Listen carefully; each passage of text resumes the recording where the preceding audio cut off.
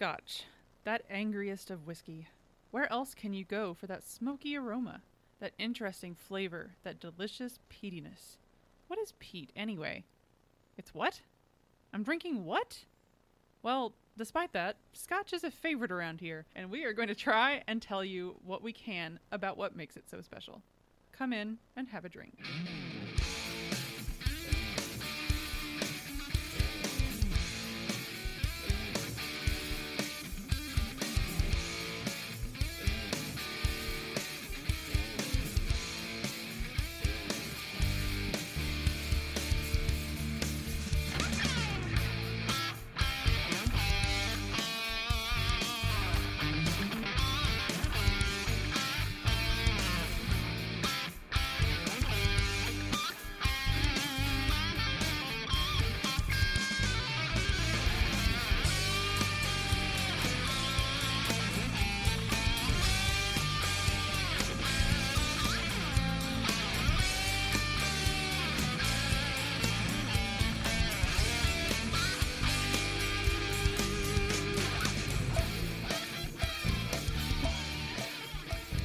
Welcome to Have a Drink, the show where you learn along with us about what you drink. I'm Brittany Lee Walker.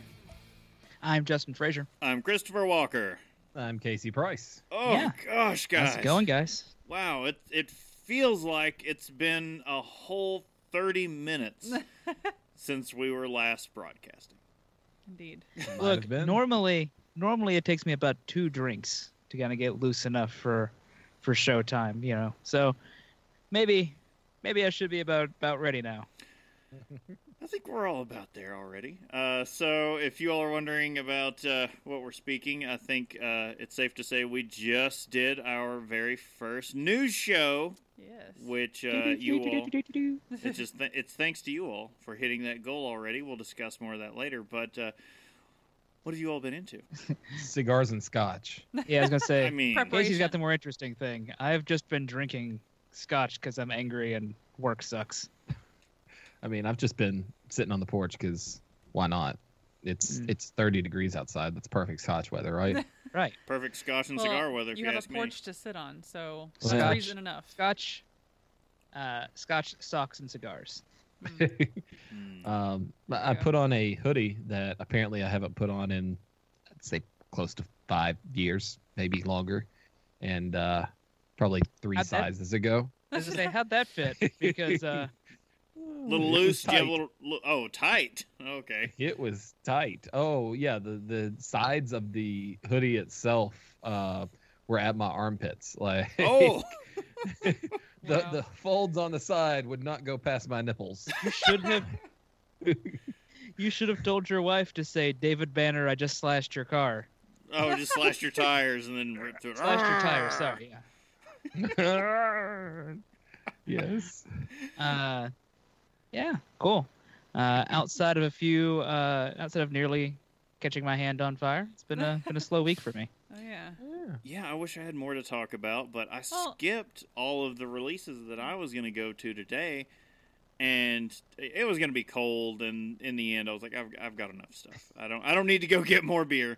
We're proud of you. We were going to have an intervention. Well, it's going to be a banner and everything. We had a good day today, though. Like, we spent some time with our friends and who just had a baby, and the baby is flipping adorable. She got to go be baby crazy. She was about to steal it. It was pretty close, guys. Go pink. But and we also played some really fun games there, because like I was like, God, we need to play some more board games. We played what do you meme? What do you meme? Which was super. It was a combination of Cards Against Humanity and Dixit, kind of, where it's like you see the internet meme pictures, and then you have to come up with a caption based on the cards in your hand. It was like really fun. That's like Cards Against Humanity, in that you're playing towards whoever the judge is. Yeah. So yeah. You learn everybody, and that's what people were just started pointing out. Well, if it's so and so, you just play anything that mentions dogs. If it's so and so, you play the most disgusting thing you can think of. Yeah, and there's definitely some of those cards, but then some of the cards, it's not all like horrible, weird stuff. No, it is. Don't lie. What was the other game? It was the oatmeal game, but I can't remember. Bears versus babies. Yeah, that was fun. Not a single. That's a one-sided fight.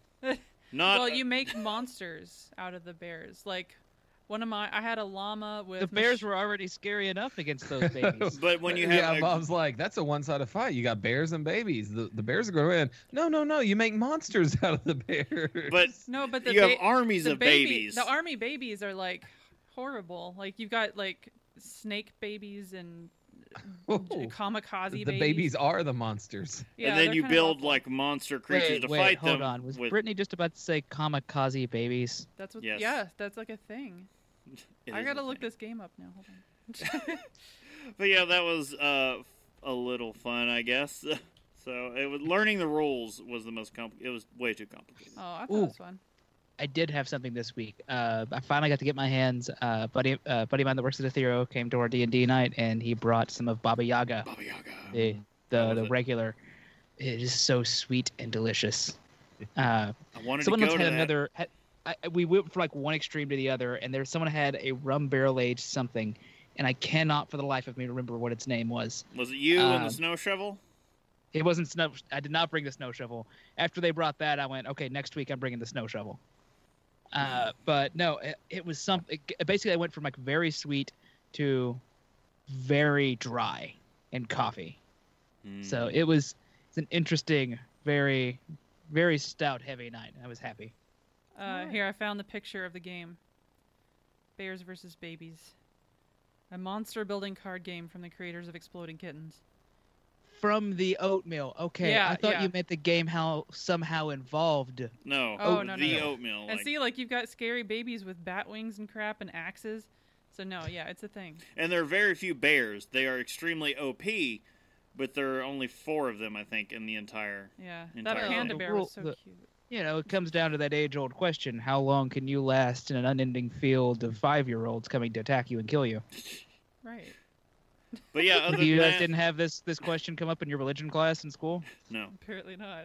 I think other than that, our week was dominated by Sarah and Duck.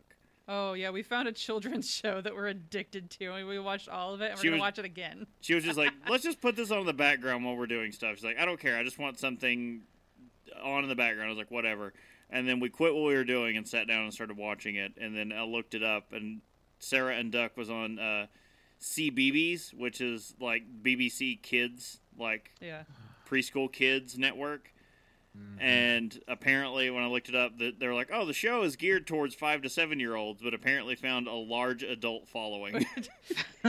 It's just this adorable... They're just as confused as I am. It's just called Sarah and Duck It's on Sarah Netflix. and Duck? It's on Yeah. Netflix. There's 2 seasons of it. on Netflix. Yeah, They're just like 8-minute episodes. Oh, absolutely so okay. adorable. I see where the art style now. Yeah, I recognize it's this from so one of your things cute. earlier. It's Sarah and yeah, I Duck. sent a little gif.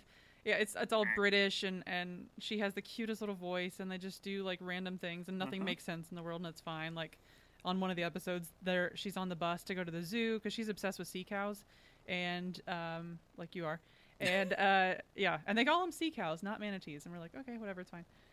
So the bus isn't going to the zoo. The bus is going under the water in the sea to recharge. to fuel up, obviously.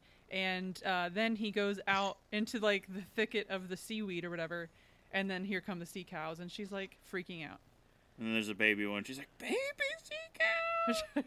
It's adorable. And Okay, I've not had enough scotch, so let's. Yeah, or other things at this point. Yeah, Oh, it's sorry. great though. Oh, there is news. I mean, we just did an hour's worth of news. So. I know. In the state of Kentucky, as of yesterday or the day before, there are now 3 marijuana bills in legislation. Ooh.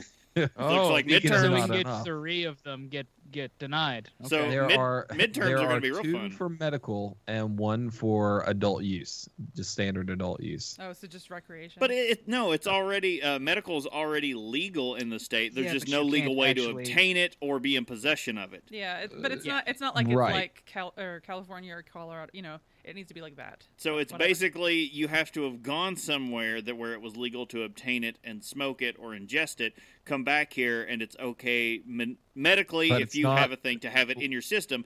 There is no legal way to obtain it or be in possession of it in this state. Or get a prescription for it. That's the key. Or get the prescription. And it's illegal to go across state lines with it. With it, that's what I'm saying. You have to have done all the former in another state where it's legal, and you can Yes. And you have to drive back under the influence. fly It's back. Just, I mean, just too come on. much. Yeah. One of them, I'm a little iffy. One of these bills actually says that if you're under the influence at work, your employer can't sanction you for it. Ooh, That No could way. get. I mean, you go in and you have your doctor that is Yeah. under the influence, and No that's way a- that that gets one's through. there's no way that one goes through. Well, even if it went through, I'm sure there's restrictions of because I mean, normally the thing is like this. You have this much equals this, and like Right. the proper Brittany, I'm dosage not- of things. Brittany, I'm not sure if you know this, but our lawmakers are not smart. They're not. No, Kentucky has crap representation. Okay, So- well, it's have a let's go ahead drink, and- not have Anyway, a politics. Let's go into announcements. Okay, so our next episode is going to be Saturday, February 10th at 9 p.m. Eastern. We're going to be Hey, it's my covering. sister's birthday. Yay! Going to be covering Scandinavian and Nordic beers. What? So Yeah. we've got to go. We've got to find some bear. Oh, between now and then. Yeah, I've got to get that not- sati. I've not seen it on shelves, Oh, so it's the best sati. Although, I've always wanted to try. Sam Adams has a sati out of their one special series thing, and I haven't found it. Also, our like we alluded to in the beginning, our news show has started, news show.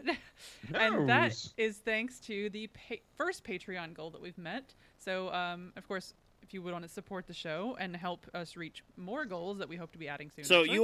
you all kicked that goal right in the dick. Yes, thank you Kick- so much to our patrons. We tweeted out a couple, I think 2 days ago or whatever, that, like, hey, so Patreon just went through. We now have money in there, and, like, thank you all for this. This is amazing. Mm-hmm. So another part of that, you may be noticing some changes if you are a patron and are going to our Patreon page, because one of our big goals, we just decided to shake things up, and we had a format change that if you are a patron, you got to have a say-so in this. Yeah.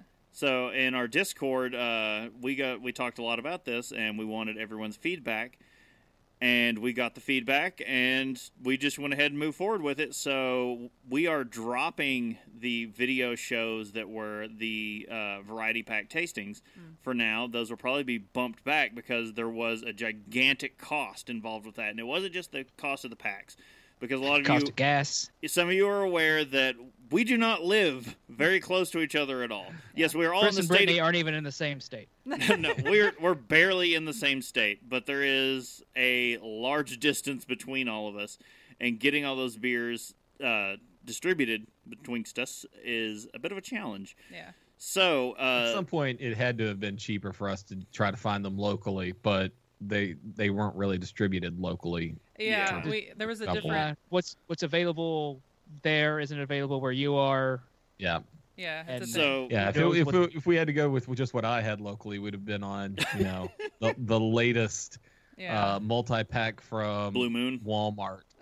It'd have been the latest pack of Bud Ice. Oh, Yes. But yeah, All we the Bud Ices. we decided to shake up the format, and guess what? We are now doing these episodes weekly. Yep. So you are going to get what used to be at the $200 level of our Patreon now. We are bringing it to you now. No money, no. We are just bringing it now. With tastings included in these episodes. Yes. But we do hope at some point on another goal to actually do some kind of big tasting episodes again. So Yeah. Yes, and we'll see where again, we get there. YouTube, you can always go check out what those episodes were about. And Sure. to bring those back, get to those goals, but we've got to still redo the Patreon to reflect all these changes. Yeah, we're gonna work on that. And in addition, we are doing our very special tastings for patrons. Patrons specifically. only. Yep. Yeah. And we've got it recorded, and we just have to get it edited and up. But we did the Getting Prairie Bombed, which is Yeah. still up on Twitch. We'll get those. The audios will be available to our patrons after the Twitch videos are down in the audio format, because they have their own private feed where they're getting all this stuff. And that was a rough one. We did 10 Prairie Stouts back to back. And I've got to say, talking to some people, we actually lucked out with some. So someone else who got the Pirate Noir in this area got a really roughed up one, said it was sour, and there were some really bad off flavors in it. And I was like, really? Because ours was just kind of bland, and we were kind of Yeah. disappointed in it. And he said his was like he took a sip and it was a drain pour. Okay. That was enough. one that I was hoping would have been better. So apparently, It could've fresh been is the way worse. to go for that one. Yeah. Could have been Yeah. worse. Could have been worse. All right. And the plan is right now, if you haven't already seen it, it may have already popped up in your feed. It may pop up at the same time, but that news show will probably get a stream of its own, Brittany. We're gonna see how the first one goes. The first episode, so the pilot that we just did, an hour ago, is gonna be in the kind of mega feed. So with everything, but the idea I think that we're leaning toward is for it to be a feed unto itself. So one more thing. So the news show specifically that will be also on Saturdays. But that's going to be at 7:30 p.m. Eastern time. So you're going to get 2 shows a week from us if you want to watch the news show and the main show. So there is that. However, we did not use all the news that we had for that one show. So we did not, and we actually saved a very big piece to do on this show. So let's go ahead and move into news. So Sorry, I'm a child and I heard very big piece and started giggling. No, that's about right. So I liked my original title. We were kicking around doing this one possibly in our first news episode. It was, that's why they call him Big Papa. No one calls him Big Papa. Big Papa. But now you're going to have that song in your head. Why they Congratulations. call it I'm looking at this Papa. picture. He does not look unlike the world's most interesting man. He doesn't. Right? Yeah, he looks exactly like him. I don't know about exactly, but there are some similarities. So you're wondering who we're talking about. We are talking about Charlie Papazian, who was the founder of really the homebrewing movement, the current one, that spawned craft brewing. And he used to be, well, I say used to be, he's retiring from the Brewers Association after 40 years. Charlie Papazian was the former head of the Brewers Association. After more than 40 years of doing everything he could to promote and evangelize, I was adding something else to that, for the continued success of the craft beer revolution in America, the godfather of American homebrewing is finally stepping down. The Boulder, Colorado-based Brewers Association announced Tuesday morning that Charlie Papazian, founder of the American Homebrewers Association, the AHA, and the Association of Brewers, would be stepping down in January of 2019, marking his 70th birthday and 40 years with the organization. He's been with it. You know what? Yeah. He deserves a rest. He can retire now.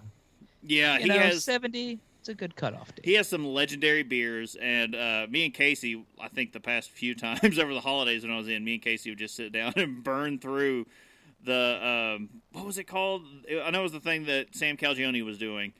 Oh, the show. Yeah, it was to promote the book that he's got coming out with the Brewers Association. It's like the big dogs of the brewing world, and he brews beers with them. What was that called? What the crap was it called, Casey? To the internet. All right. Google is here, so we Google, do tell us. Hogfish Head. We live in a magical All right, age I'll of the stall for internet. time. We are all here today because of Charlie Papazian, said Bob Pease, president and CEO of the Brewers. Brewmasters. Sorry. Brewmasters. Was that it? Project Extreme Brewing. Yep. Project Stream. Never mind. Sorry. Not- I was excited. Good guys. effort, Brittany. Yeah. Project Extreme Brewing. Every episode's really great, and it's all the founders and CEOs of all these amazing, like Shorts Brewing. That one's great. He has all these great people on. St. Arnold. So go check those out, definitely. Me and Casey could talk about those forever. But the president and CEO of the Brewers Association said in a statement, his influence on the home brewing and craft brewing community is immeasurable.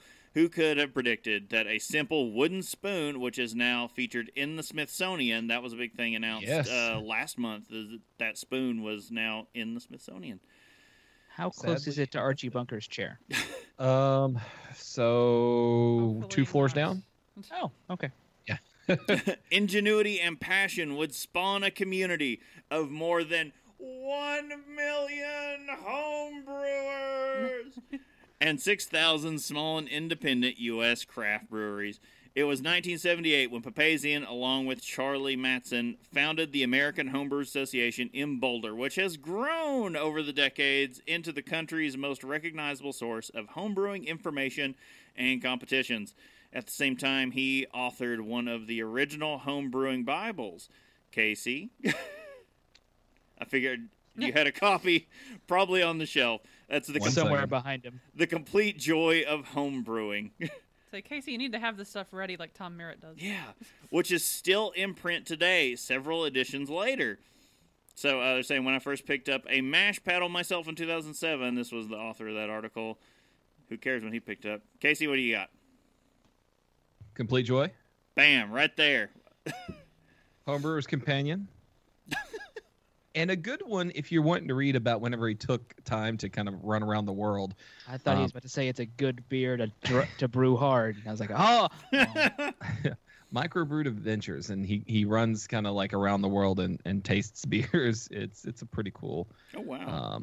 Pretty cool little read. But yes. So the organization that he is leaving today almost has 50,000 paying members. Which actually, you don't have to be a brewer to be a part of it. And we were... Nope. Why didn't we join? We still have it. Casey was like, hey, before you guys go on your road trip out west, you should probably join because you get a lot of discounts and special things at breweries. And then, Bob was a member for a year or two. Yeah, I've let it lapse, but I need to get back. They send me emails to remind me, and I'm like, I should do that. We should all re-up just for, considering everything that we're doing now. Papazian was... since we've homebrewed.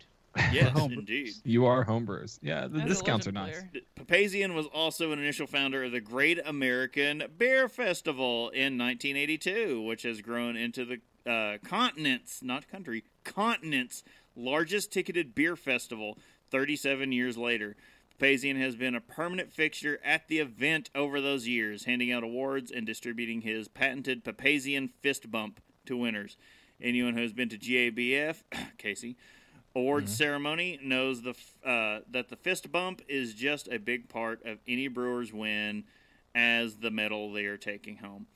If he passes, can they prompt him? Can they make a wax figure of him and just have his fist out? They should. So everyone going by gets to? The episode that we were at last week, 10% off beer at the Wooden Cask Brewing. With okay. membership. I follow what you mean about the episode we were at. Well, I don't know about everyone else, but all of mine were free. I don't know what. Oh, yeah. When you go back to, I don't know if that's legal in the state of Kentucky. When you go back to actually purchase your beers, Taft's Ale House, 15% off your entire bill. Ooh. Listerman, 10% off merchandise. So just to be clear, I would see that being a thing with Listerman. These are the benefits of being part of the Brewers Association? Mm-hmm. Yeah, okay. 10% off at a bunch of different places. Brink Brewing up there in your area. So that's just around the Cincinnati area. Up in Loveland, casual pint, $1 off pints. Oh. So. All right, well, there will likely never be another single individual so identified with home brewing as a hobby than Charlie Papazian. We wish him the best and many delicious brews in whatever project comes next. So this is a closing of a major chapter for us, and I don't know. It's kind of scary looking forward. I don't know if you want to say scary, but it's just uncertain. It feels like to be losing Papa. Yeah, but he's got a.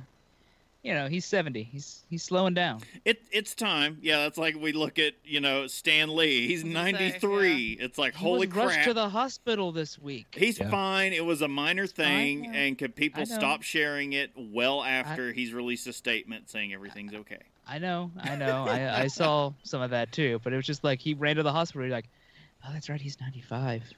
Yeah. He's up there. Okay, we've gone on with this news too much. If you want more news, you can check out our whole news episodes just before this. It's up on Twitch now. When we finish with this, you can go watch it there, or you can catch it on your audio feed. Mm-hmm. Double the news that we used to do. It's more than double. It's like quadruple. It's like amped up. Like we cover a ton of stuff and not just beer. So let's go ahead and get into some Untapped. Get riggedy wrecked, son! So, one of the problems with doing this weekly now is badges don't really roll out weekly. So we don't really have a lot of badges to talk about. But we can talk about what you could be voting we don't need for. no stinking badges. Well, what about what future badges could be? So you get to vote on badges on here, and as they routinely do, every few months they will do a primary or core badge update. And you get, these are all voted on. Like, they don't just randomly do this or whatever they want to do. It is the most upvoted one. So you can jump in here, and right now, let's see what we've got to vote on. The requested badges, you've got Brewery Pioneer. Check in 5, I don't like the wording, check in 5 beer, each from a different brewery. They write like English is not their first language. Yeah, I know. Maybe it's not. No, it is. The company is centered in the U.S. Oh, okay. You never know. Shit. So, yeah. Check in 5 beer. Brewery Pioneer. Yeah, I'm going to give that one an upvote because I could level that thing out really fast. It goes up to level 100. Bob, you can get this one smooth as silk. Check into 5 different beers with the serving style of nitro. Well, it's true.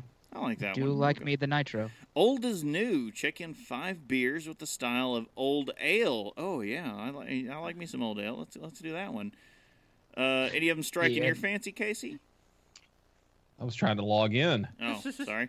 Justin. Oh, here we go. I think this one's probably. I do like Vienna lagers, but I don't think there's enough for me to get 500 check-ins to that. Yeah, that would no. There's no way to. That's not happening. Viennaville, I don't. Unless you are in Vienna, I don't think you're getting that one. I don't think there's that many in Vienna. Yeah.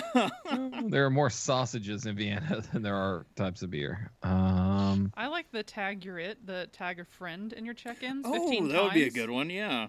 I think that's going to be easy to do. Tag a friend in your check-ins 15 times. Yeah. I mean, for some of us, that I'm sitting across from someone who gets tagged in like half of my check-ins. Yeah. I do like C is for Chile as a name, but I wish it were check into 5 Chile beers, not beers from Chile. Oh, yeah. yeah. Those are some fun things to get into. What's way down here that doesn't have a lot of votes? I'm gonna Bulgaria. Brew at the zoo. Still on Turkish there. bath. Check into 5 different beers from a brewery from Turkey. No, I was hoping he was gonna say from Turkish baths. How about yin and yang? Have we talked about this one before? I don't think so. Oh, Yin and 5 yang. beers from South or North Korea. There are, well, I mean, I guess there are North Korean beers, but are they distributed anywhere? No, there's no way they are. Maybe South Korea. Prove us wrong. Someone write in or jump in the Discord with a picture of a North Korean beer and where we can get it. They grew like, It's like a black market thing. 200,000. No, was it 2,000 pounds of hops last year? I think. Yeah, we or maybe talked 2,000 acres of hops. We talked about that recently, didn't we? About Yeah. how like they're really cranking some hops. But Baking of course, in they Balkan? could be just putting these numbers out and not, Look how Yeah. fertile our ground is. Yes. Glorious Leader says. because we have lots. 2000's an even number, and everybody else was like, "Oh, we've got 238 acres." So or everyone, whatever. this has been on here for a while. We need to get this thing up. Brew at the zoo. Come Yeah. on, check into That's 5 what I'm different saying. venues with the category of zoo or aquarium. Come on, we all like getting smashed at the zoo. It makes it amazing. It Come is on, pretty guys. nice. Let's get that. Give that some not votes. Give us some love. All right, but most of the rest of these are just like regional ones, like different countries and stuff. So, just a reminder to everybody, we do have the link for voting on the core badges on our great resources page on the website at haveadrinkshow.com. Yes, and real quick before we go off that, global trending beers. These are some fun, like all the analytics you can get from Untapped are amazing. And usually you can guess what some of these top beers, because they track the top beers in the country and world. And go ahead and take a wild stab at a lot of the top ones most of the time. It's going to be Budweiser and Bud Light. Yeah. Really? Usually in the top 10, not in the top 10 right now. I am kind of blown away. So, anyone who's looking knows. So, what's number 1? Casey. Not pulling it up. Don't have it up. Not Yeah, I don't pulling know it where up. this link is.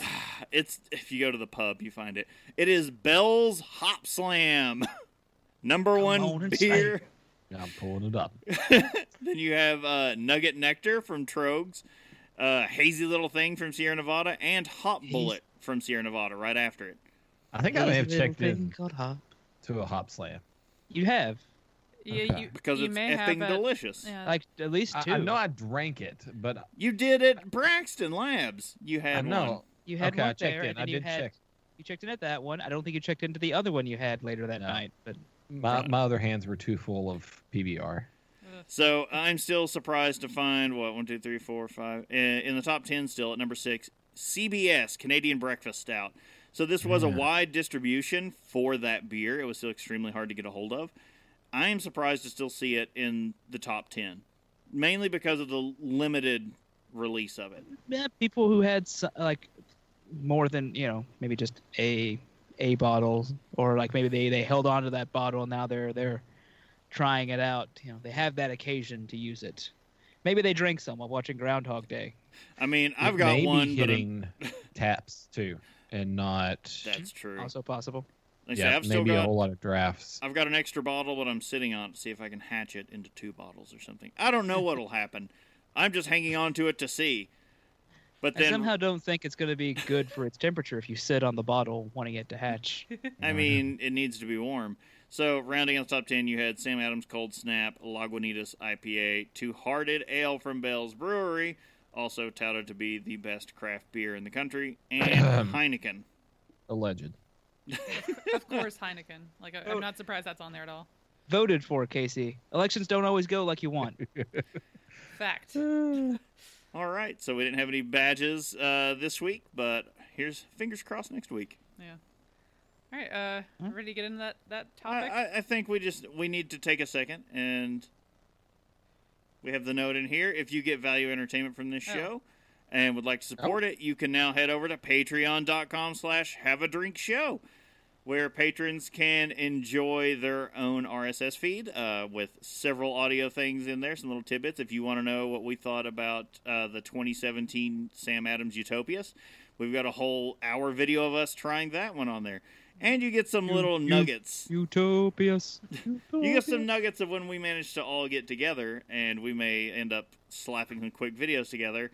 And when Justin and Casey were up here last weekend for some things, for the fun episode we did with Gnarly Gnome, which was previous to this, we actually went to Braxton Labs, and Casey decided to try and get Bob to say this extremely long beer's name in German. Yeah, I did. Oh yeah. Let's to the internet. To anyone from Germany. So Bob's Look, gonna it's try probably to gotten read lost. the name It's of fine. this beer in We don't need to embarrass me by listening to me speak poor German. Spattenphrasen keine Lauenbrau Gruppe. I mean, or we could. I don't know. It's whatever you guys want to do. But I'm This is again. happening. So if you want a little more of that, that's up there in the bar, which is our patron-only feed. Oh, did y'all Say, play Did something? you play it? Because we didn't hear Oh, you anything. didn't hear it? Oh. No. No, she was playing it. Yeah, that's why I was talking. Oh, Oh, wow. I was like, stop. Hmm. That's weird. Okay. Well, yeah, Don't know definitely why played. that was. Well, so even more reason to join. That's in the Patreon. Discord, actually. That's in our patron-only Discord. So if you want to... Go, way to tease. Nice. Yeah. It's, All it's right. so weird. It played on our end. Yeah. Okay. Well, They we, know. Well, I mean, I you're don't know. we're a half hour Well, into then this, it's and we're not to the topic yet. So let's go ahead and stumble into this bad boy. I love Scotch. I love Scotch. Scotchy's got Scotch. Here it goes down into my belly. Everyone takes a drink. It's like, oh, well, that's my cue. I mean, Still. I do love Scotch. Scotch. Here it goes down Into my belly. Yeah. When you run out of water, Scotch is the way to go, right? It's the water of life. I mean, I had It the is. choice It between is. water and It's Scotch. what whiskey means. It's what it's Literally about. sweet- Yeah. The history of all distilled beverages can be discussed another time. In our distillation episode that we need to do soon. The history of distilling is as old as history itself. The concept of resistance to alcohol dates back to a... Never mind. That's a joke for... No, it's a joke for... Not Ken Burns' joke. Never mind. If you don't get it, That's a it's fine. hardcore history. Nope. Oh. No, still wrong. Anyway, but as far as Scotch is concerned, it has more to do with the location than anything else. Scotch is simply a whiskey made in Scotland. That's incredibly reductive. Well, Well, Today's Scotch must follow a strict set of rules, but we say the first Scotch was probably just the first distilled beverage made in Scotland. The earliest record of this comes from the official accounting document called the Exchequer Rolls, I'm guessing. As good as mine. No, it's vaguely familiar. It's just been a while since I've seen it written. In 14... Yep. Let me just be clear. Accounting documents are very important to history. Yeah. In 1494, it was listed that 8 bowls of malt, about 2,500 pounds, were given to Friar John Core to make aqua vitae, also known in Gaelic as... I'm gonna try this. I've heard it before, and I'm probably gonna butcher it right now. Ishkaba. Uska.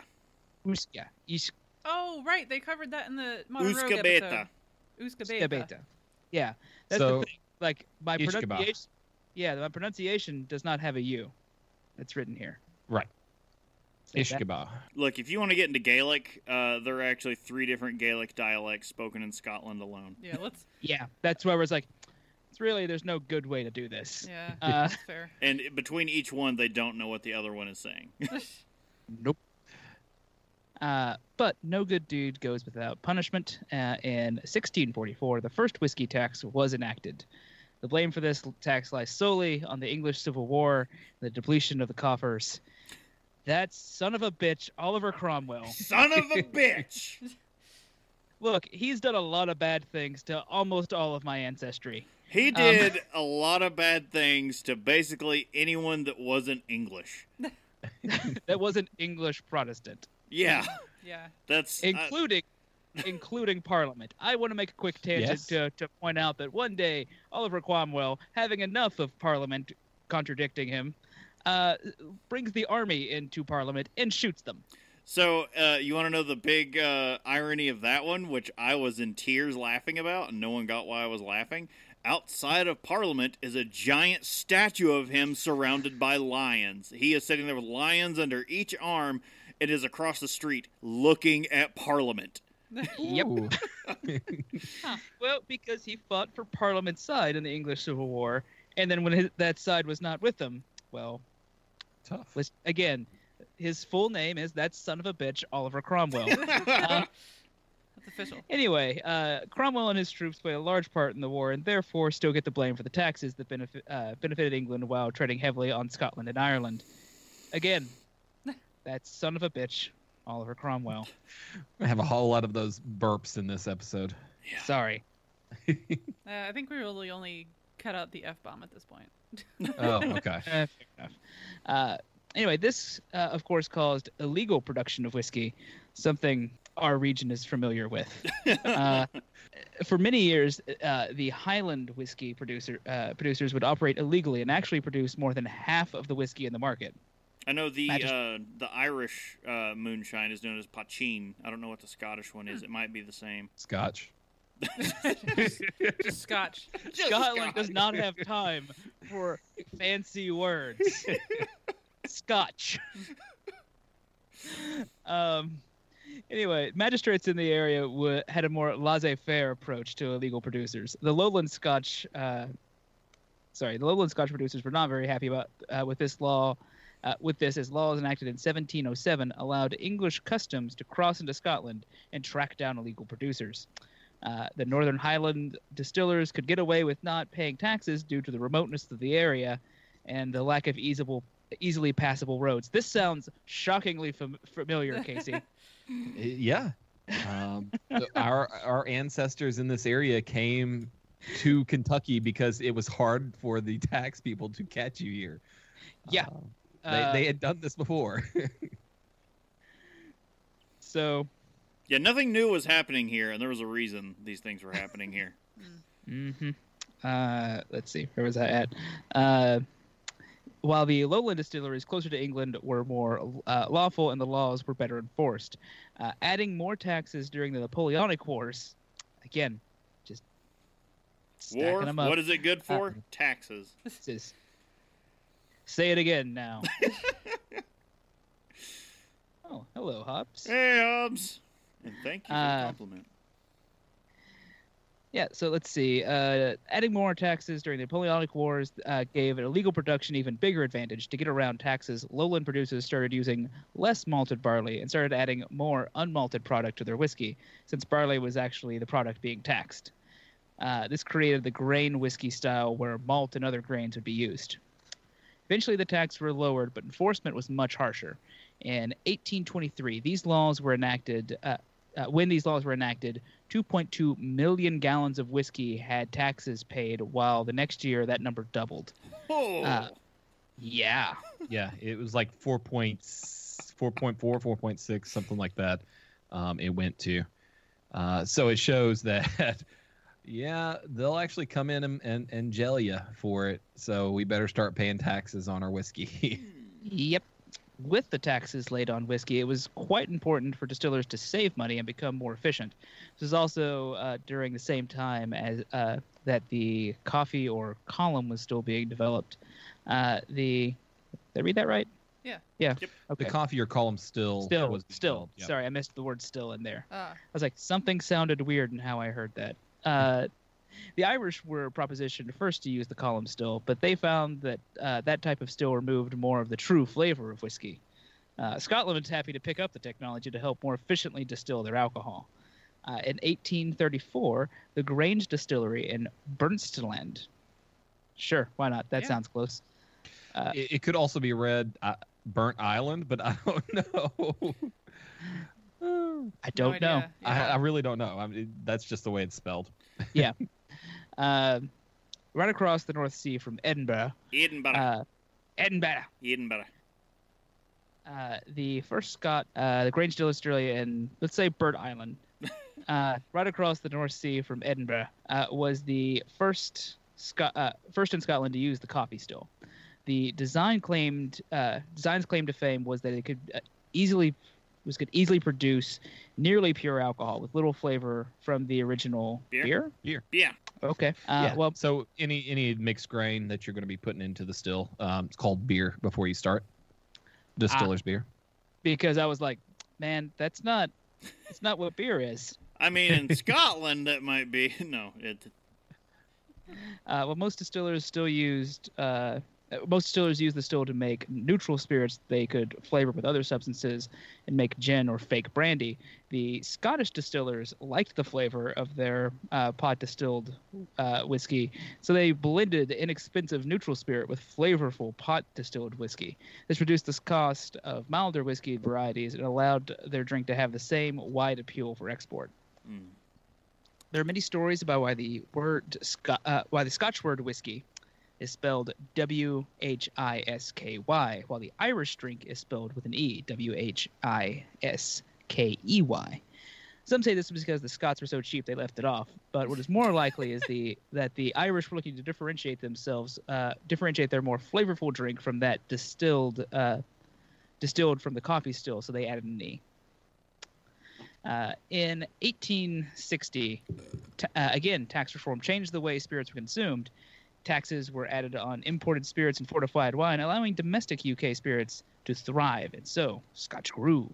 I have to say, some of this some of the basics anyway, they covered in that Modern Rogue episode. If you haven't seen it, I would highly recommend it. And we do have a link to the playlist of their alcohol related episodes on our website as well. But when they are at and I'm going to keep forgetting the name of it. The Wizard's Castle? Yes. The Whiskey Academy? So it's essentially a whiskey sommelier. They have their own series of videos you can find. They have their own YouTube channel. It's very helpful. Yes, they have some amazing information, and that's a very great partner material for this. So let's get into ingredients and processes. Scotch is a whiskey, meaning that the product is distilled from grains. The most traditional grain is malted barley. The barley is malted through a process of wetting and draining barley until the grain sprouts. This helps to activate enzymes in the grain that change starch into sugar, which is basically the whole thing gives us alcohol. The barley is then dried. This drying process was done with heat. burning whatever combustible matter was available in that area at that time. Yeah, this gets a little interesting for Scotland. For some of Scotland, trees would provide the source of heat, but for others, it was thick layers of peat. Peat is the partially decomposed plant matter that makes up bogs and mires. Yum. Thick peat layers would be dug up, dried, and then used to dry the malted barley. So, if you are really unfamiliar with what peat is, you've got to look it up. It's nothing foreign to me because I was a Celtic studies minor, and peat is actually burned in place of wood in most of Ireland and Scotland.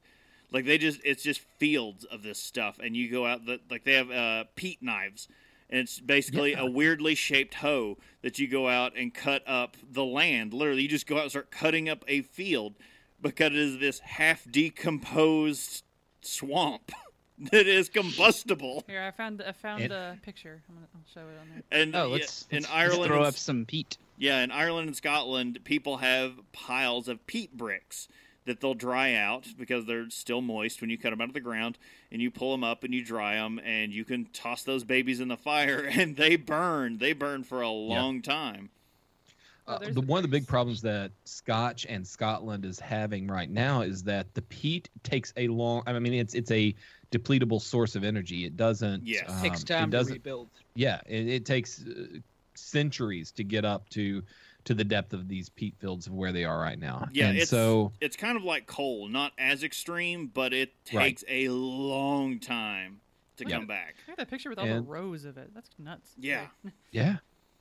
So this is gonna you'll cut it out and dry it first, and then use it to burn to make your heat. So Like you're literally drinking Scotland. So you're drinking part of Scotland. So it is like when you, me and Casey were talking, it was off mic obviously before, about how people are investing in Scotch futures. Yeah, and that is not a good investment in my idea. Scotch exchange now because peat is going to run out, and so a lot of your really peaty scotches are going to disappear. It probably won't be in our lifetime, but like Lagavulin, like these massive peat-infused scotches won't be around forever. These massive peat-infused campfire in a glass. Oh, yes. As if that needs to be more expensive. Like, for crying out loud. Well, that's one of the things that goes with those. So you do get a lot of the peat flavor from the malt itself, but actually you could make it a little bit more nature friendly because the water itself that they're getting has filtered through the peat, and that will actually bring in some of the flavor, a lot of the flavor that you get. And here we are, not in beer, but a lot of the phenols that you get actually come from the water instead of just the burnt peat itself. So that's a lot of scotches you'll notice are named after their water source, actually, like Glenlivet, named after the glen in which they source their water from. So you're going to see that across the board. So this peat smoke gives Scotch a very peaty aroma and flavor. The Islay is known for its peat smokiness, mainly because not a lot of trees on the island, so guess what they were burning. And Scotches like Lagavulin and Octomore are well known for this quality. The peat levels are measured in the actual alcohol using a term called ppm of phenols. Parts per million. Parts per million. Okay. Scotches that have little peat flavor may be in the 0 to 20 parts per million range, while Octomore is in the 170 parts per million range. For some context on how much that actually is, Lagavulin comes in around 35 parts per million. Holy crap, I need some Octomore. I need that now in my life. That's scary. Oh, I mean, that's scary and very enticing. I feel well rested this episode. I don't know why. I love Lagavulin. I need some Octomore. I need that now. Casey, how much does that run? It's not cheap. God. It's more expensive, I believe, than Lagavulin. It has to be. I mean, Lagavulin, you can get some lower vintages that aren't terribly priced, but like when you start ramping, they're sold out at your local liquor store. I mean, I've got to look this up. $200 a bottle. Sold. $200 is what I'm seeing. Yeah, about 200 from the Brutalata. distillery. Yeah, I've Which seen it's worse the prices. same group that does. So Brutalotic. Sorry to jump over you, but Brutalotic does the Port Charlotte whiskey that we were looking at the other day in the store. Has a real modern look to the. Yeah. To the Oh, stuff. wait. What's their name again? So Brutalotic. Brutalotic. Yes. No, Yes. they have some down there. That's right. Yep. Trying to keep track of which is what in my head. It's the color of a lot of their stuff, like the Class Galati. I was gonna say, isn't that the ones that's like mostly it's like light blue, like Robin. well, egg like blue. there's a white blue, there's a light blue, there's like a light orange Yep. or yellow or something, and it's all like kind of one color with like Yeah, some we were tan, looking negative space. We on were the looking lettering. at their bottles when you guys were up. So in comparison, the Lagavulin is about. Depends on the year. Yeah, it does depend on the year, but like if you're just gonna get okay, so like a 16 year, $67.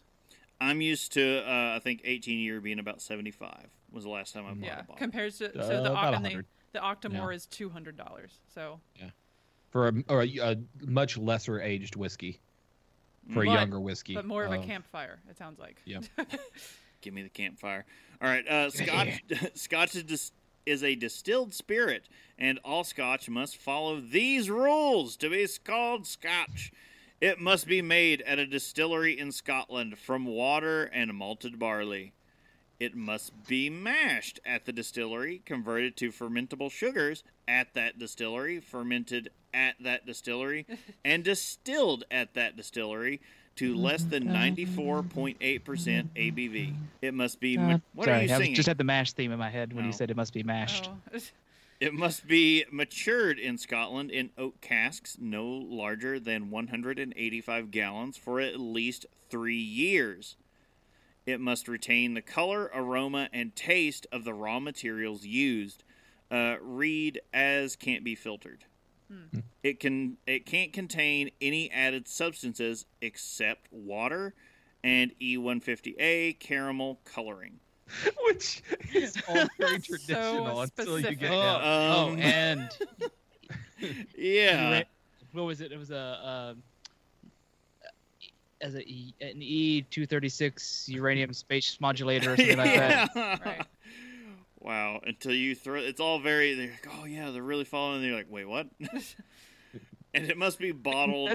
That's how the old Scotsman named it. They went, nope, Oh, nope. yeah.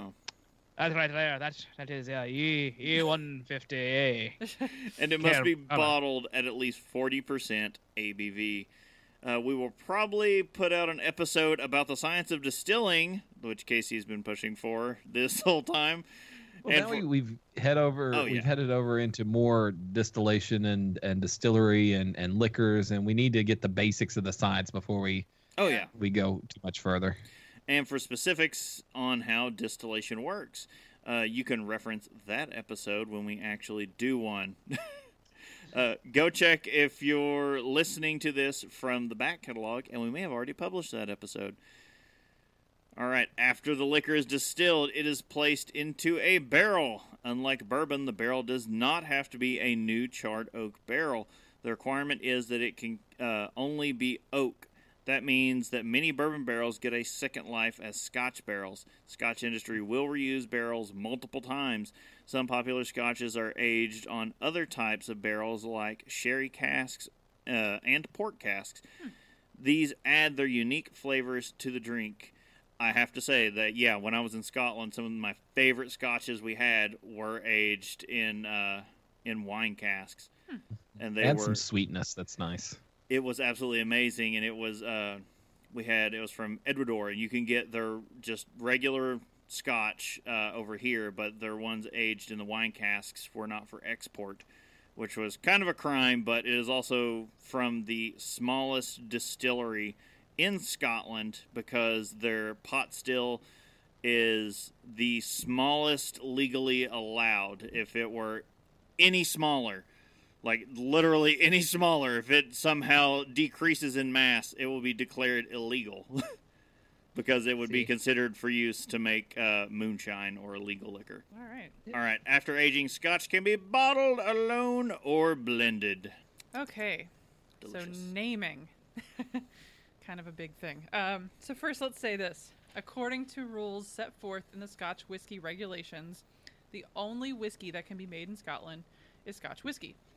Sure. It doesn't matter if it's made with a malt bill the same as a bourbon and aged in new oak barrels. Under the law, it can only be called Scotch whiskey. Now, if that type of whiskey was made, it could not be called single malt Scotch.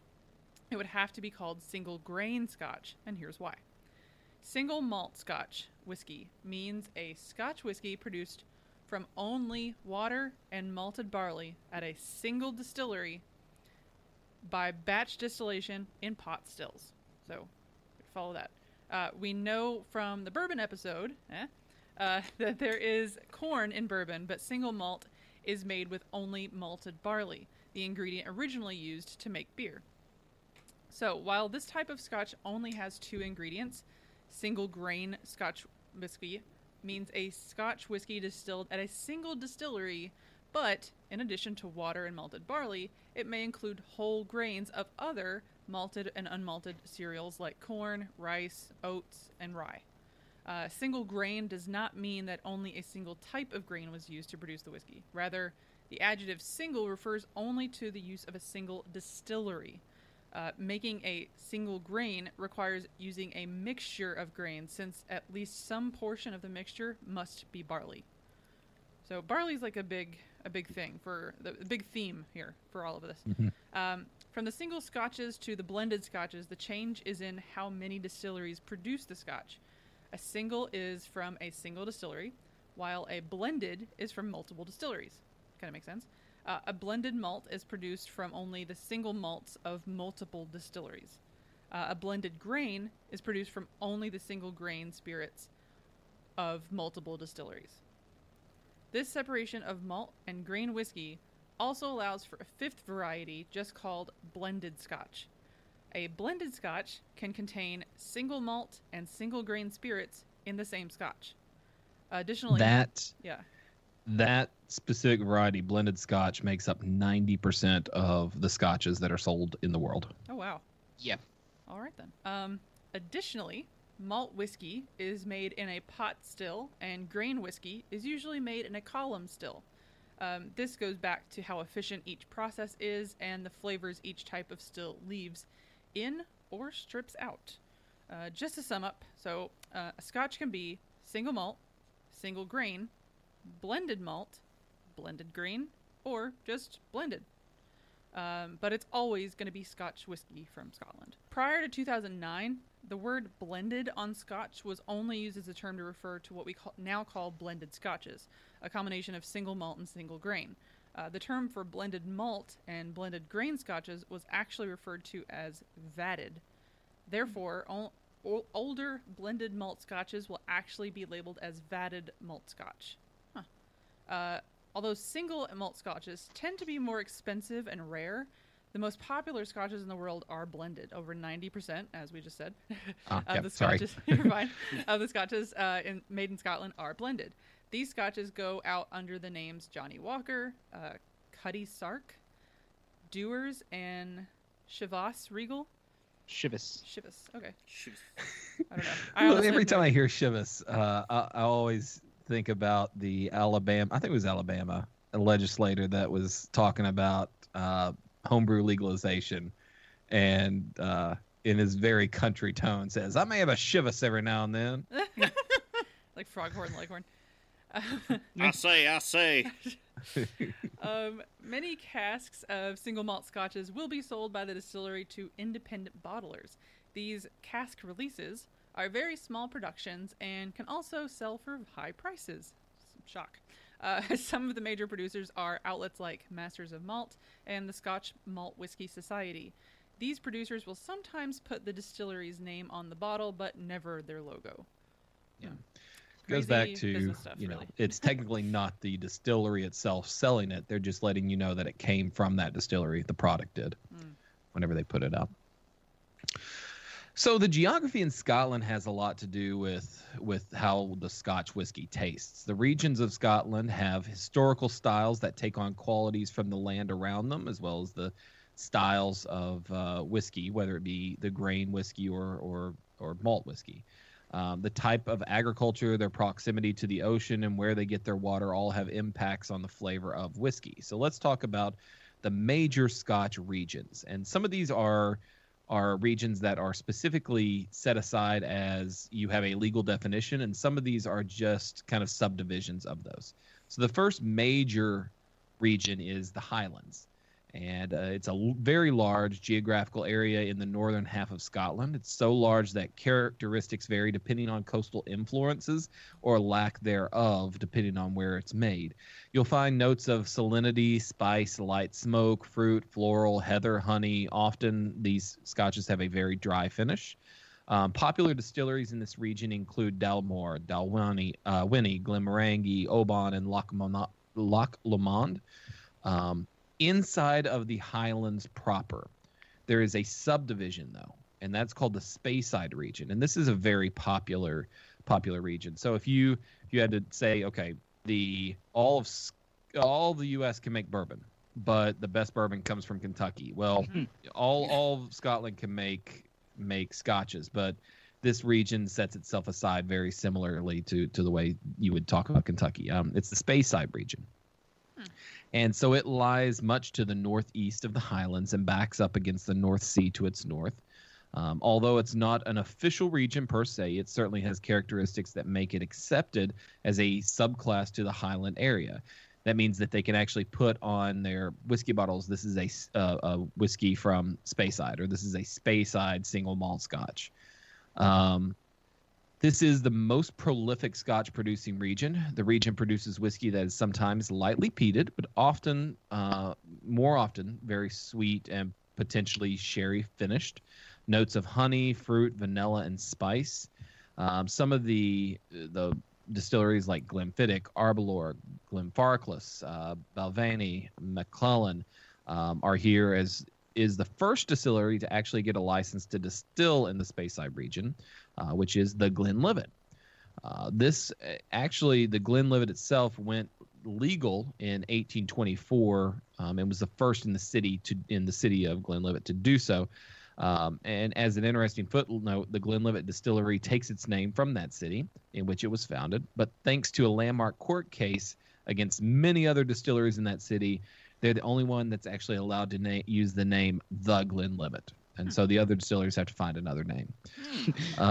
You need to find something else to do, son. This is our town. Yeah, that goes back. Like a lot of the water source comes back to where a lot of these scotches get their name. So they were the first to be using it. So they wanted a legal reference to know we're the only one that gets to name ours after it. And since they were the first to go legal, even though there were 50 other distilleries in that city, there's a pretty cool story about the guy who actually founded it. He changed his name. His earlier ancestors, his grandfather changed the name to kind of throw some of the revenuers off the scent, and then he would go out and changed it from Johnny Scotchy Seed. It was a very Scotch name to a very English name whenever he changed it. And then eventually, as he went legal, he was getting a lot of threats, and people would come up to him, and they were making illegal whiskey, and his whiskey was legal, so they didn't like him. He was rumored to have carried 2 pistols and kept a pistol under his pillow every night. Eventually, that's just Scotland. Yeah. Eventually, they decided, we better go legal too, but they couldn't use the name for Glenlivet, so they were upset over that as well. There are also islands to the west of Scotland, and this is also a subdivision of the Highlands. These areas refer to a group of very northern. They're the Highland Islands. The Highland Islands. These are the islands of Skye, Jura, Orkney. These are the islands that kind of, through each of them, they all kind of have very different flavors. The coastal and slightly salty notes with aging notes of fruit and nuts and spice. It's not as aggressively peated as Islay scotches, but there is some peat in there. Bob may be able to tell us a little bit about that here in a few minutes. The most popular examples come from Highland Park, but then there's also Arran and Talisker. The latter two are pretty peaty versions of scotches. Talisker was on my almost but not quite list to pick for today. Yep. Then you step out of the Highlands and you go down to the south of Scotland. And this is where the lowlands lie. And again, we were talking about these a little bit earlier in the history section. He is the Lowlander. This is where the Scotland laws were more enforced. Yeah. And so this region is kind of lies below an imaginary line that runs from Greenock to the Dundee. From west to east. So this area generally has unpeated scotches. They're very light-bodied, delicate sweetness, often finished dry with light fruit notes. It's a very good beginner's region. But this region also produces a lot more of the single grain whiskeys that are then used to be blended into those 90% of the market that are blended whiskeys. There aren't many distilleries that are very popular for their single malts in this region. The most popular, however, is probably Glenkinchie, and it's actually one of my favorite scotches out there because it does have a very light, sweet, honey-like finish to it, and I really like that scotch. Ooh. I almost thought you said Glen Kimchi. That's what I heard, and I was like, what? Kimchi scotch, I need it. Man, the World Cup has brought a whole new culture to... The next region is Islay, and Islay is one of the islands that actually gets its own region because it is so special and it's got a lot of distilleries there. So you did well enough. You get your own region. It is only about 240 square miles, so it's like maybe 25 miles long and not very wide. It's home to 8 operating distilleries, however, and all of these distilleries are well known in the world for their popular distinctive liquid. The region's known for very strong maritime influences like strong salinity. They go aggressively peaty here because they have a lot of peat on the island or have had a lot of peat on the island. Again, this is one of the areas that's really suffering. A lot of distilleries, small area, you have to worry about where the peat's going. You can go very aggressively peating and actually express medicinal notes like an unused Band-Aid, iodine, maritime flavors like that kind of iodine-y plus salinity flavor coming in there. So you have on this island alone, here's all 8 of them because they're all amazing distilleries. Ardbeg, Balmore, Brutalatic, which we talked about a few minutes ago with their Octomore, Carol Isla, then Lafroig and Lagavulin. So you can take a trip to Lafroig and Lagavulin all in the same. Yeah. Kilkelman. And so I have pronounced it in the past Bunnahabhain because that's how it's spelled. It is actually pronounced Bunarvin. Bunarvin. Not a B anywhere in there. Not a bit. And no AR in the middle of it either. So yeah, but I can see that from an AH maybe. I mean, a that's very like Scottish person. Have you listened to Scottish people speak? I mean, well, it's like that Irish name from. Well, I heard it on Orphan Black, so that's a separate thing. But Siobhan, there's no V. You say it Siobhan, but it's Siobhan. Oh yeah. Siobhan, yeah. It looks like it's spelled like Shibon or Siobhan or something. Yeah. So the last region to really go into is Campbelltown, and it's not necessarily sounds like some shanty town of Scotch. So it used to have a lot of distilleries. Now there's only a few left. Because the Campbells betrayed. No, I'm sorry. Wait. No, another thing. My bad. They all produce very distinctive single malts, however. So it's a peninsula off to the southwest of Scotland. Produces very full-bodied, flavorful liquors with a slightly salty finish. Again, you have a lot of influence from the region where they are, near the sea. So Glen, I'm going to mess this one up, but Glen Scotia or Scotia? Scotia. Glen Scotia. Hey, how about like that? Nova Nova Scotia. Longgrow and Springbank are all there. Springbank is actually sold under the name Kilkerran, so that's probably the name that you've actually seen on shelves. And they're the only 3 in this region that is actually protected under UK legislation. Oh, wow. So although it's not a region, we should touch on the blended whiskey because it is so distinct. And there's so much of it. The previous regions will produce much more whiskey than they're able to sell under their own label. So these distilleries will actually sell that liquor to blenders, which aren't distilleries. They're specifically just a blender, and they are. I think I don't think the word's rectifier. It might be, but they basically take all these whiskeys that they've picked, and they'll take them back to their own facility, and they'll mix them and bottle them. And so what they're making is a brand new Scotch that has flavors that are from these other distilleries. So they'll focus a lot more on branding than they will on actually distillation processes.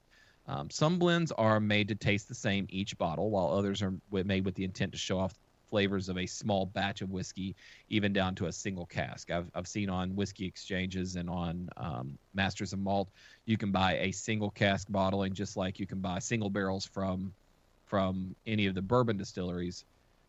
The difference is that these are very distinct bottles usually, and you find out, okay, this is a single barrel, but it's also barrel number whatever from this distillery, and you know exactly. Okay, so this Compass Box falls into this category. So Compass Box is a blender, and Compass Box blends whiskeys in the malt category. So they do blended malts, they do blended grains, and they do straight blendeds. So when we were talking with Jim, I made a statement, and after doing this episode, I think I can take back the statement that I made a little bit and talking with Jim a little bit as well. So I was kind of against all blended scotches, all scotches that were blended and not single malts, or basically anything that wasn't a single malt. I was kind of against there for a while. You get that way once you have your first single malt and go, how can I go back? Yeah. But I did try to kind of look through this and see, okay, what's going on with some of these blended scotches? What are they actually doing?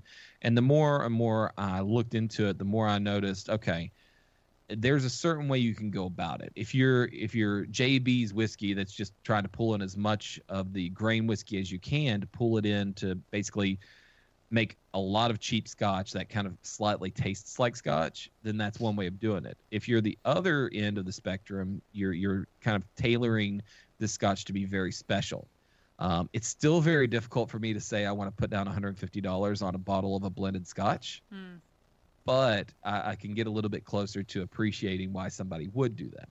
Okay. So these blenders are probably the ones that you heard of first whenever you first heard of scotch. It may be the only ones that are available locally to you at your local watering hole, bar, Applebee's, whatever. I always go to Applebee's because that's where I learned how to basically get various whiskeys. Or various drinks. That's where I started my drinking habit. Yeah, that's fair. But keep in mind, not all blenders and blends are alike, like we talked. Johnny Walker specifically doesn't distill their own scotch. They have, I think, some partnerships and maybe even some ownerships of scotch distilleries, but the brand itself isn't a distillery. They buy their liquor either from their partner companies or other distilleries in Scotland. Their focus is to make each bottle taste the same as the last. A difficult task, seeing as they produce over 223 million bottles. Not barrels, not gallons, bottles of Johnny Walker in crazy. 2016. It has to be the most notable brand of scotch out there. Yeah. It is. In the premium scotch category, it is. Johnny Walker is to scotch as like Jameson is to Irish whiskey. You're just like, that name. I started drinking scotch with Johnny Walker Red. Yeah. Well, wasn't that one of the first beers? Oh, that's much better. One of the first beers you brewed, Casey, was that what would you call it, like Walker on Walker for my at my bachelor party. Walker's Scotch Ale. Yeah, Walker's Scotch Ale. That we had at my bachelor party, which was you brewed was it a Scotch Ale? So it was a Scotch Ale. Brewed a little bit bigger than what you would normally see a Scotch ale, but then it also tossed in, you had a fifth of Johnny Walker Black. Just dumped into it, and then you threw all that into a Buffalo Trace bourbon barrel. Yeah. Like you do. And then when they still sold those to regular people. Yeah. because they don't do that intense. anymore. It was a TP and a wigwam. So Johnny Walker produces a lot, and their brands like red. So they've got the different colored brands. Basically, they're red, they're black, and they're white, and even their pricey blue label are all blended scotches. They're not even single malt scotch. They're single malt scotches and single grain scotches that are then blended together. So it's not even a blended malt. With this knowledge, I wonder how they charge as much as they do. Yeah. For the blue label especially. Yeah. And it goes back to Blue Label boasts that there's like it's like a 50-year-old or 25-year-old scotch, I think. So it's every barrel that's in there, regardless of which kind of whiskey it is has been in a barrel for a very long time. Now, I did not realize this. Whenever I purchased, we were on the cruise ship, I purchased a Johnny Walker Island Green, which to me, we were in the Caribbean islands. This was a traveler's bottle, so it was something that you could only get in airports when you were traveling or on cruise ships. And so I thought, okay, island probably means it's like vacation, like island like that. And so that's what I thought. Then I started researching this episode, and I learned a little bit more about some of the Johnny Walker's regular green label. So green label is a blended malt. So it's all malts that are blended together. The whiskey that we're getting ready to taste here in a minute, it's all single malts that are blended together. The island specifically goes in and pulls in scotches from Islay. And so you're pulling in scotches that are very smoky to that green label. And so it's the green label. Everything in there's 15 years or older, but it's very much more smoke driven because of the scotches you're getting from Islay, which are very much smoke driven. And so the blends can have a very intense flavor one way or the other, depending on where the majority of that blend came from.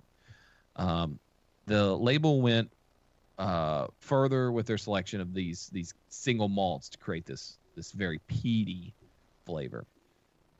So that's kind of like what sets your single malts that are from a region apart from your blended, and which are from various different regions sometimes. Which also brings us to our tasting. Let me finish this real quick.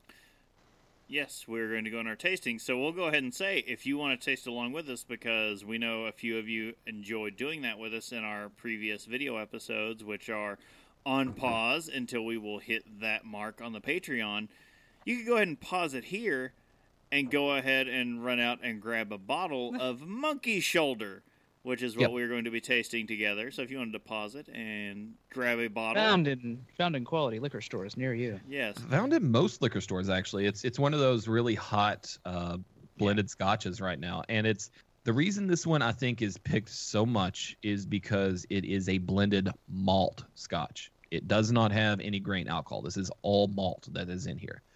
And this blend specifically comes from 3 different distilleries in the Speyside, 3 different single malts from the Speyside region.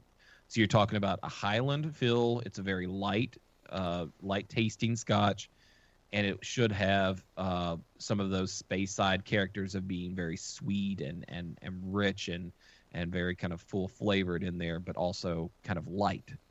Very, very sweet aroma. Yes. So this comes from William Grant and Sons Limited. And that's the parent company that also owns Glenfiddich, Balvenie, which I've got up there on the shelf, and I tried a little bit earlier to see how that paired up with this. Tullamore Dew Irish whiskey. They also own Sailor Jerry Rum and Hendrick's Gin. Oh, wow. So this one company owns all those big names. That's a robust catalog, I have to say. It's a big portfolio. Wait. We have another rum. We've got the Admiral Nelson, the Captain Morgan, and now Sailor Jerry.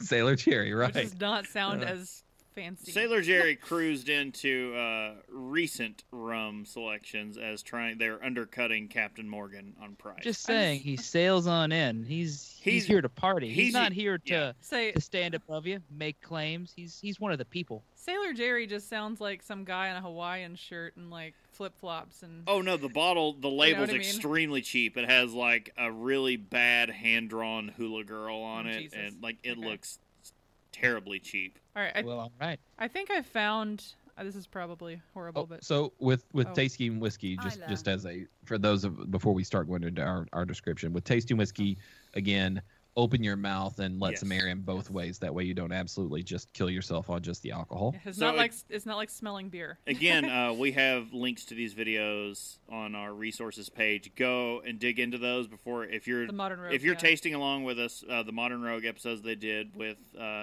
Wizard Academy or Whiskey Academy. Those are amazing. He leads you through how to do a whiskey tasting, and you need to do that before you dive into these. Because we were all like, holy crap, we've been doing this wrong the entire time. Yeah. I found the There's pronunciation. really a wrong way to enjoy whiskey. Snorting it. Okay, I don't know. fair. We could do a line. Here we go. Isla. Yeah, I Okay. So thoughts? What do you all think? What are you getting on the nose and taste? It smells a lot sweeter than what I had been drinking. It's got I'm trying to think of how to describe it. Hold on, I'm gonna go back in for more. Someone else vamp. Okay, for me, the vanilla, huge on the flavor, huge on the nose, and then the spice, almost a rum quality in the spice. Like when I see that bit, yeah. Sailor Jerry is in their catalog now, that I'm like, holy crap, it is a spiced rum level of spice. Like you almost want to put this on the level with like especially when you put the vanilla with the spice, it is like a holiday spice cake almost. I am not getting that complexity at all. Like, Yeah, no, I was gonna say because like Chris is saying, it's got more of that, it got that almost rum-like quality, and that's what I'm picking up. It's what was confusing me for a minute because I'm like, he said rum, I was like, yes, it's like rum. a little bit, yeah. It is definitely. You can smell Not the that it's sweetness. Rum, but Yeah. No, I actually I think because of the sweetness and stuff, like there's a rum quality to it. We do know that this company owns 2 different distilleries that could provide single malt. So I'm assuming that they're pulling at least some Glenfiddich and some Balvenie. that was my guess when I Balvenie saw the into this. places they owned. Now, there's also a thing I learned from. I'd heard of it before, but I learned in Modern Rogue that you actually use like maybe a drop or 2 of water. Oh, I didn't Yes. try that yet. Yeah, Is this So- does this one qualify? Does it have that this oil? is pretty light to do that with. Like you can rock it on the glass, and I'm getting like an oily sheen. I don't know if it would really work with the drops. I wonder if that'd be. It brings out more of I don't know how much is me just reading orange on the nose. I know. And how much is it just me thinking that tastes like oranges? But if you put I just put like a drop. I stuck my finger into a bottle of water and I put 1 drop of water in there, and it brought out a lot of stuff. It definitely made it less aggressive on the nose. I didn't get as much, just a few drops, and I didn't get as much of the nose burny factor. Yeah. So this is one of those low price point scotches where it's a blended malt, and so you're looking at 10, 27 to 15 $30. About that. Because I was gonna say it was about $10 to $15 cheaper than what I ended up going with. Yeah. And It's incredibly affordable, and This is a good first Scotch. it is really Exactly. the price point and the quality is really shooting. Like the prices might go up soon. I don't know if you're going to see the jump like a lot of people are predicting with Henry McKenna 10-year or a lot of these other bourbons that people are saying you're either going to see the price shoot up or you're going to see the age guarantee drop. And this one doesn't have an age guarantee on it. So this one does not. And it's coming in at 43% ABV. So this one's actually pumping out a little bit more than the 40% ABV that you're probably used to at some of the other blended scotches. pumping up the jams. Pump it up. This is also a very mass-produced scotch, and it's pretty tasty to be as mass-produced as it is. Mhm. This is a sipping scotch. It is not a scotch that I would say, hey, go and mix this in with your rusty nails. But to me, There's like 2 cocktails with Scotch. Rusty Nail is one of them. I don't Hence, think that also- any Scotch should be a mixing Scotch. Like, they're all sipping In Scotches. in my catalog, if it's not worth to sip, it's not worth to call Scotch. That's I don't know. I don't know if I really like I'm not Scotch saying- cocktails. Yeah, I'm not saying they're good cocktails. They I'm just exist, saying right? Yeah. that they exist. But like personally, I'm just like, no, you sip Scotch. You want to know what a anyway, Scotch cocktail you know? is to me? It's a Lagavulin with a single ice cube. I would call that a Scotch cocktail, and that is only if it is extremely hot and for some reason I need a watered down beverage. Thoughts on buy, don't buy, Or monkey shoulder? Yeah. I say buy. Did we get into why it's called monkey shoulder? Oh, we did. No, that little nice piece of trivia there. So the name 'Cause it Monkey sounds- Shoulder. Because it sounds weird for anything that's a Scotch to So- be named after a monkey. Yeah, we were kind of talking and some things getting thrown around in the Discord. Again, you don't have to be a patron, but you can just join us on our Discord into these discussions. And we were talking about some nice little visual puns and play on words about monk shoulder that kind of came up. Oh. And it made me start thinking about, where the hell did this name come from? So the name Monkey Shoulder comes from a type of injury that distillery workers would actually get. They would spend all day with these shovel-like instruments, and malt was usually made in that time as a floor malted grain. And that meant that after you soaked it, you would lay it out to dry indoors on the floor of this large room. And in order to keep the heat levels the same throughout the entire layer of grain, you would have men that would go in there and manually turn the grain over. And so it's kind of this repetitive motion all day long with a shovel. And so you're turning the grain as you go through the malt house. So this repetitive injury would actually cause what they called monkey shoulder, and that was the name of the injury. And so whenever the lore for this Scotch goes, they asked their distillery workers what they wanted to name it, and they said, well, let's name it monkey shoulder after what our ancestors were injured doing. I love it. So, That is yeah. actually that makes it. It makes me question the 3-4 monkeys that are on the bottle. Yeah, I mean, it sounds like they went with the monkey shoulder name and then gave it to a marketing firm without actually explaining what monkey shoulder was. Well, I mean, you don't want to associate how Workman's comp depressing. with. how depressing the actual name of monkey shoulder is. So Yeah. But no, I love the name. That lends more to it. I almost want to say Which- that makes it taste even better, but it just makes me appreciate it more. Now I know about the liquor. That's one thing. When I saw monkey shoulder on the shelf, I thought it was a rum. I mean, you would think. Yeah, I would think that Yeah, it makes I you was think not tropical. thinking Scotch. I was thinking this is a rum. this is a misplaced rum in this liquor store. Yeah. What is it doing here next to all this Scotch? The labeling also does not dissuade you from rum. It looks like an old. It very much Yeah. looks like rum, yeah. So yeah, in the tasting notes, nose, zesty orange and vanilla, honey and spiced oak, taste, vanilla and spice. Yeah, in the taste and in the nose, I get the vanilla and the spice greatly. The orange, as Justin said, I did a couple drops into my glass, and an orange peel quality seemed to come out then, but I didn't get it just natively out of it. Again, my palate is used and abused. I don't know, Maybe Brittany would have better luck getting something like that out of it, but I did not. I don't get any orange out of it. But I loved it. Again, depending on the price in which your local liquor store is selling it at 30 or under, I would definitely grab a bottle. I don't.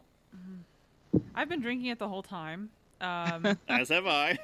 I don't. I'm on like finger 4 Yeah. of quite a large glass. I don't hate it, but it's not my favorite thing.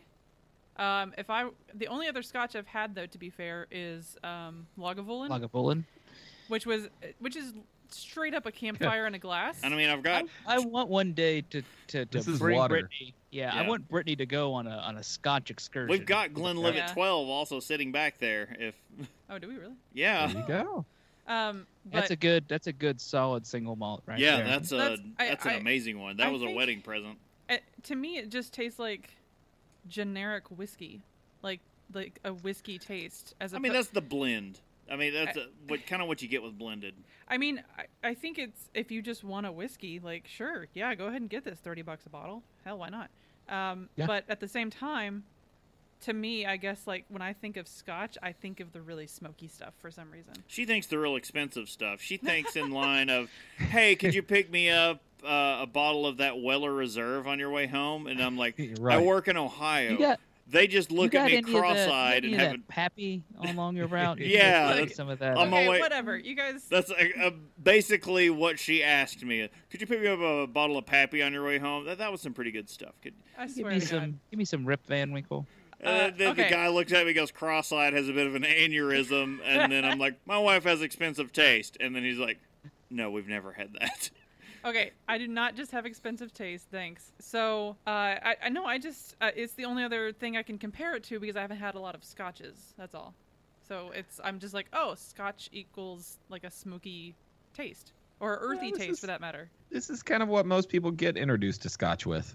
So, you can understand that. All right. What else we got? All right. Because I think I covered Scotch. We don't have any feedback, but we do have a new occurring segment that we're going to get into. It is going to be, what the hell has Amos been drinking? Ugh, it's like a party in my mouth and everyone's throwing up. What the hell has Amos been drinking? So Amos, our friend with Kent, our two friends over at Ritual Misery. We only have two. Yeah, So- only two. We only have two friends, guys, so we have to be good to them. Now, over at twitch.tv/Ritual Misery, you can see what they're doing on Tuesday night. Is it Tuesday? No, Thursday night. Thursday. Tuesday nights. I know is I night tag. keep They don't coming want to and go up going, like, against. Yeah. Yeah. So, yeah, go check them out. It's great. I wish I could stay up. I always have to watch and listen. I usually listen to them while I'm in the gym. Yeah. And I'm like, I wish I could have been there and chat.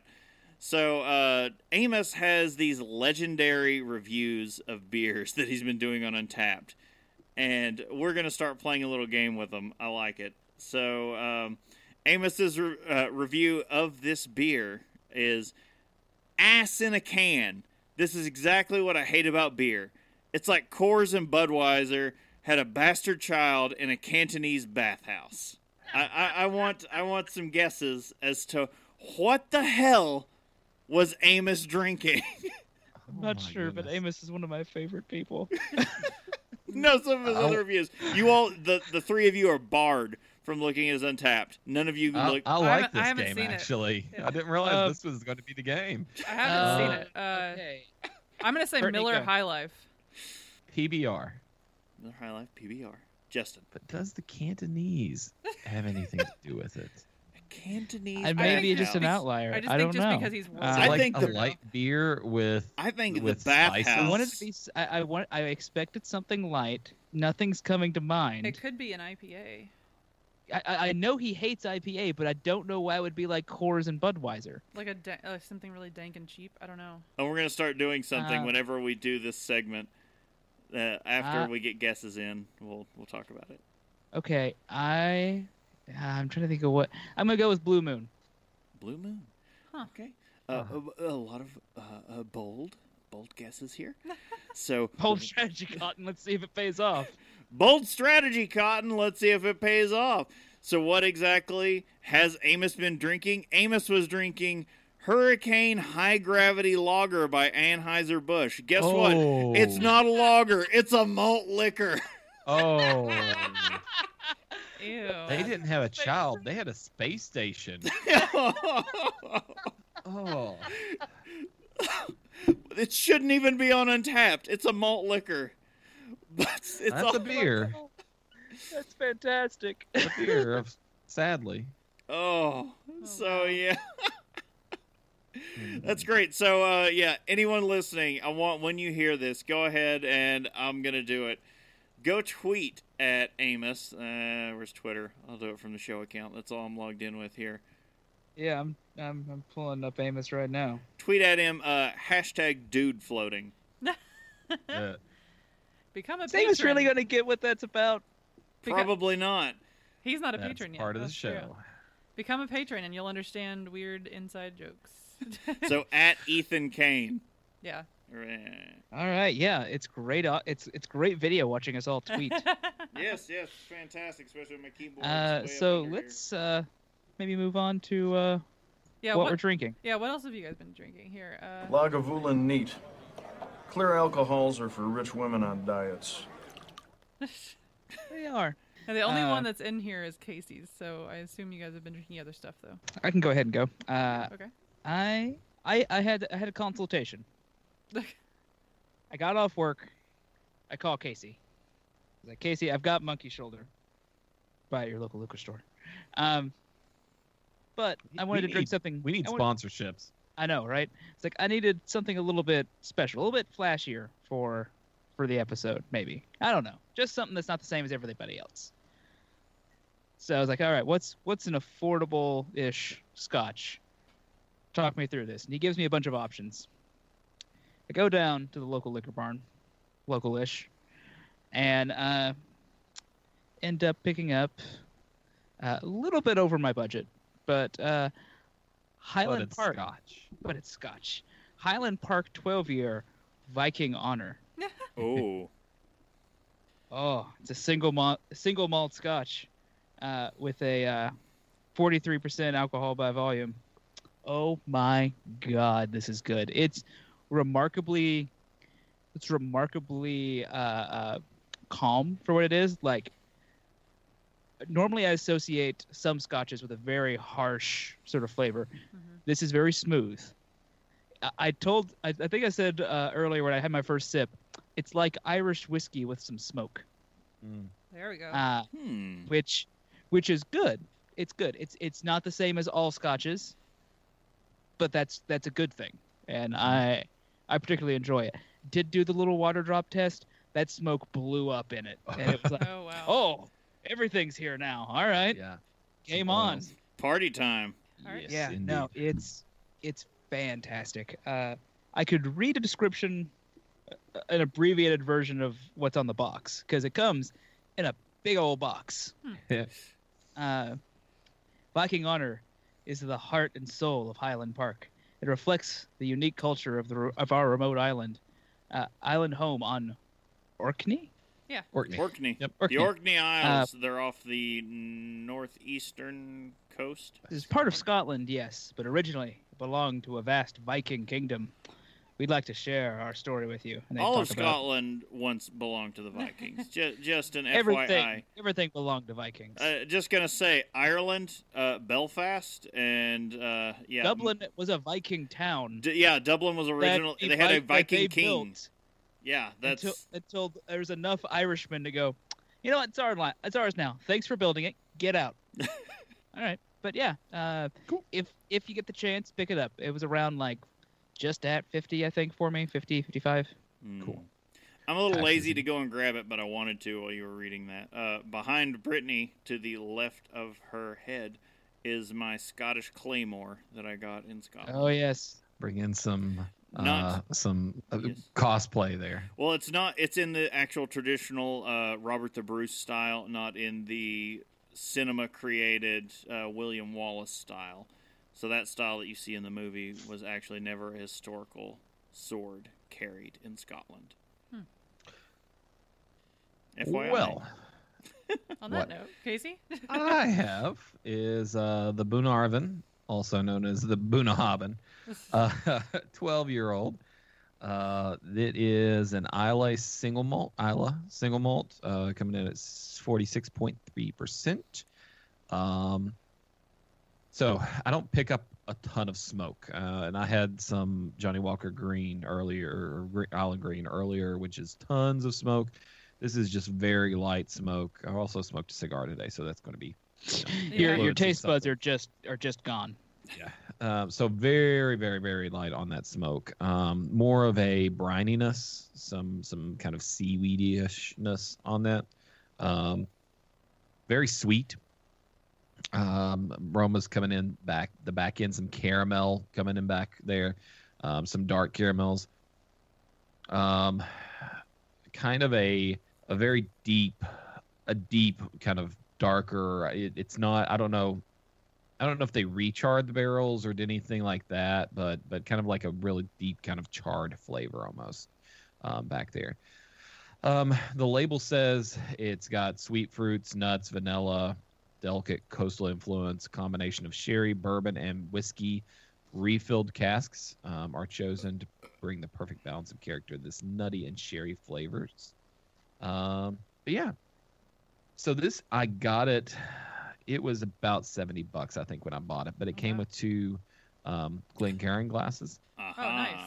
Which makes a big difference because they're sometimes $20 a piece. Yeah. So, and it was a free pack it was like a Christmas pack or something, one of those, you get these other things. And so those are actually really good steals if you're wanting to grab some branded glassware. Like yeah, you can get usually some... the glassware is kind of a little bit cheaper made stuff. This is super thick. I don't think I'll ever break that. I don't know if you can see how thick that actually is, but nice thin glassware is good for this. I've got a one good thin glass, but it's nice because the cats knocking this over aren't going to kill it. So Right. but delicious. I would definitely highly recommend this one, especially if you want to step out into some smoky stuff, but don't want to go whole hog. And the two of us, we've just been drinking Monkey Shoulder. Yeah. This whole episode, I think we've gone through like a quarter of a bottle. Wow. Ooh, well, I sweet. haven't gone through all of my glass or anything, so but yeah. I'm about ready for a refill, and I think post-show we might stick around. We'll get her some Glenlivet. See how see how she goes with that. I'm scared. All right, and with that, I think we're covered here. I think we're done. Good episode. Woo! Good time. We'd been promising some. I've been looking forward to this episode for. I hate to say it, but a couple of years now. We've been around that long, guys. Ugh, Oh God, it's weird. let's not think about that. As we were discussing pre-show, our 100th episode will fall in September, very close to our 3-year anniversary. Need to figure up a good topic for that. Yeah. If it doesn't happen to be at Oktoberfest time. We got a lot of things to plan, guys. We do. All right. While we plan those things, you can visit us at haveadrinkshow.com for useful links and info about us. Perhaps but more you'll find. importantly, I said about perhaps the you'll things see. you drink. I said perhaps you'll find about our plans if we make them and plan them. And if you want to keep up to date on what our plans are, you may actually be able to find more up-to-date information from Have a Drink Show on social media. Twitter, Facebook, Instagram, since we talked about that during the news show. Twitch.tv and YouTube. Also, remember, go check out that news show. We probably have a feed up there somewhere. So yeah. try to search for it. It exists somehow, somewhere. So the first episode will definitely be in the regular Have a Drink feed. Cool. All right. So you can tell us your favorite drink, ask a question, or just leave some general feedback. You can use the email address feedback@haveadrinkshow.com. You can also use the feedback page on the website. You can ask us questions in the Discord if you're a patron. You can ask us questions on Facebook, Twitter, any of those things Casey told you. We'll try to keep an eye on them and answer any questions you have. All right, guys, all joking and fun aside, I'd like to remind everyone to please drink responsibly. Uber or Lyft or whatever you got to do if you're out drinking, don't drive home. Yeah. Especially if you're doing a lot of scotch. Exactly. Yes. Yeah, it'll hit you quick. All right. Sure. So check us out next Saturday for our next live episode. And remember to check out patreon.com/haveadrinkshow. Once again, I'm Brittany Lee Walker. I'm Justin Frazier. I'm Christopher Walker. And I'm Casey Price. We'll see you next time. Bye, guys. Bye. Cheers.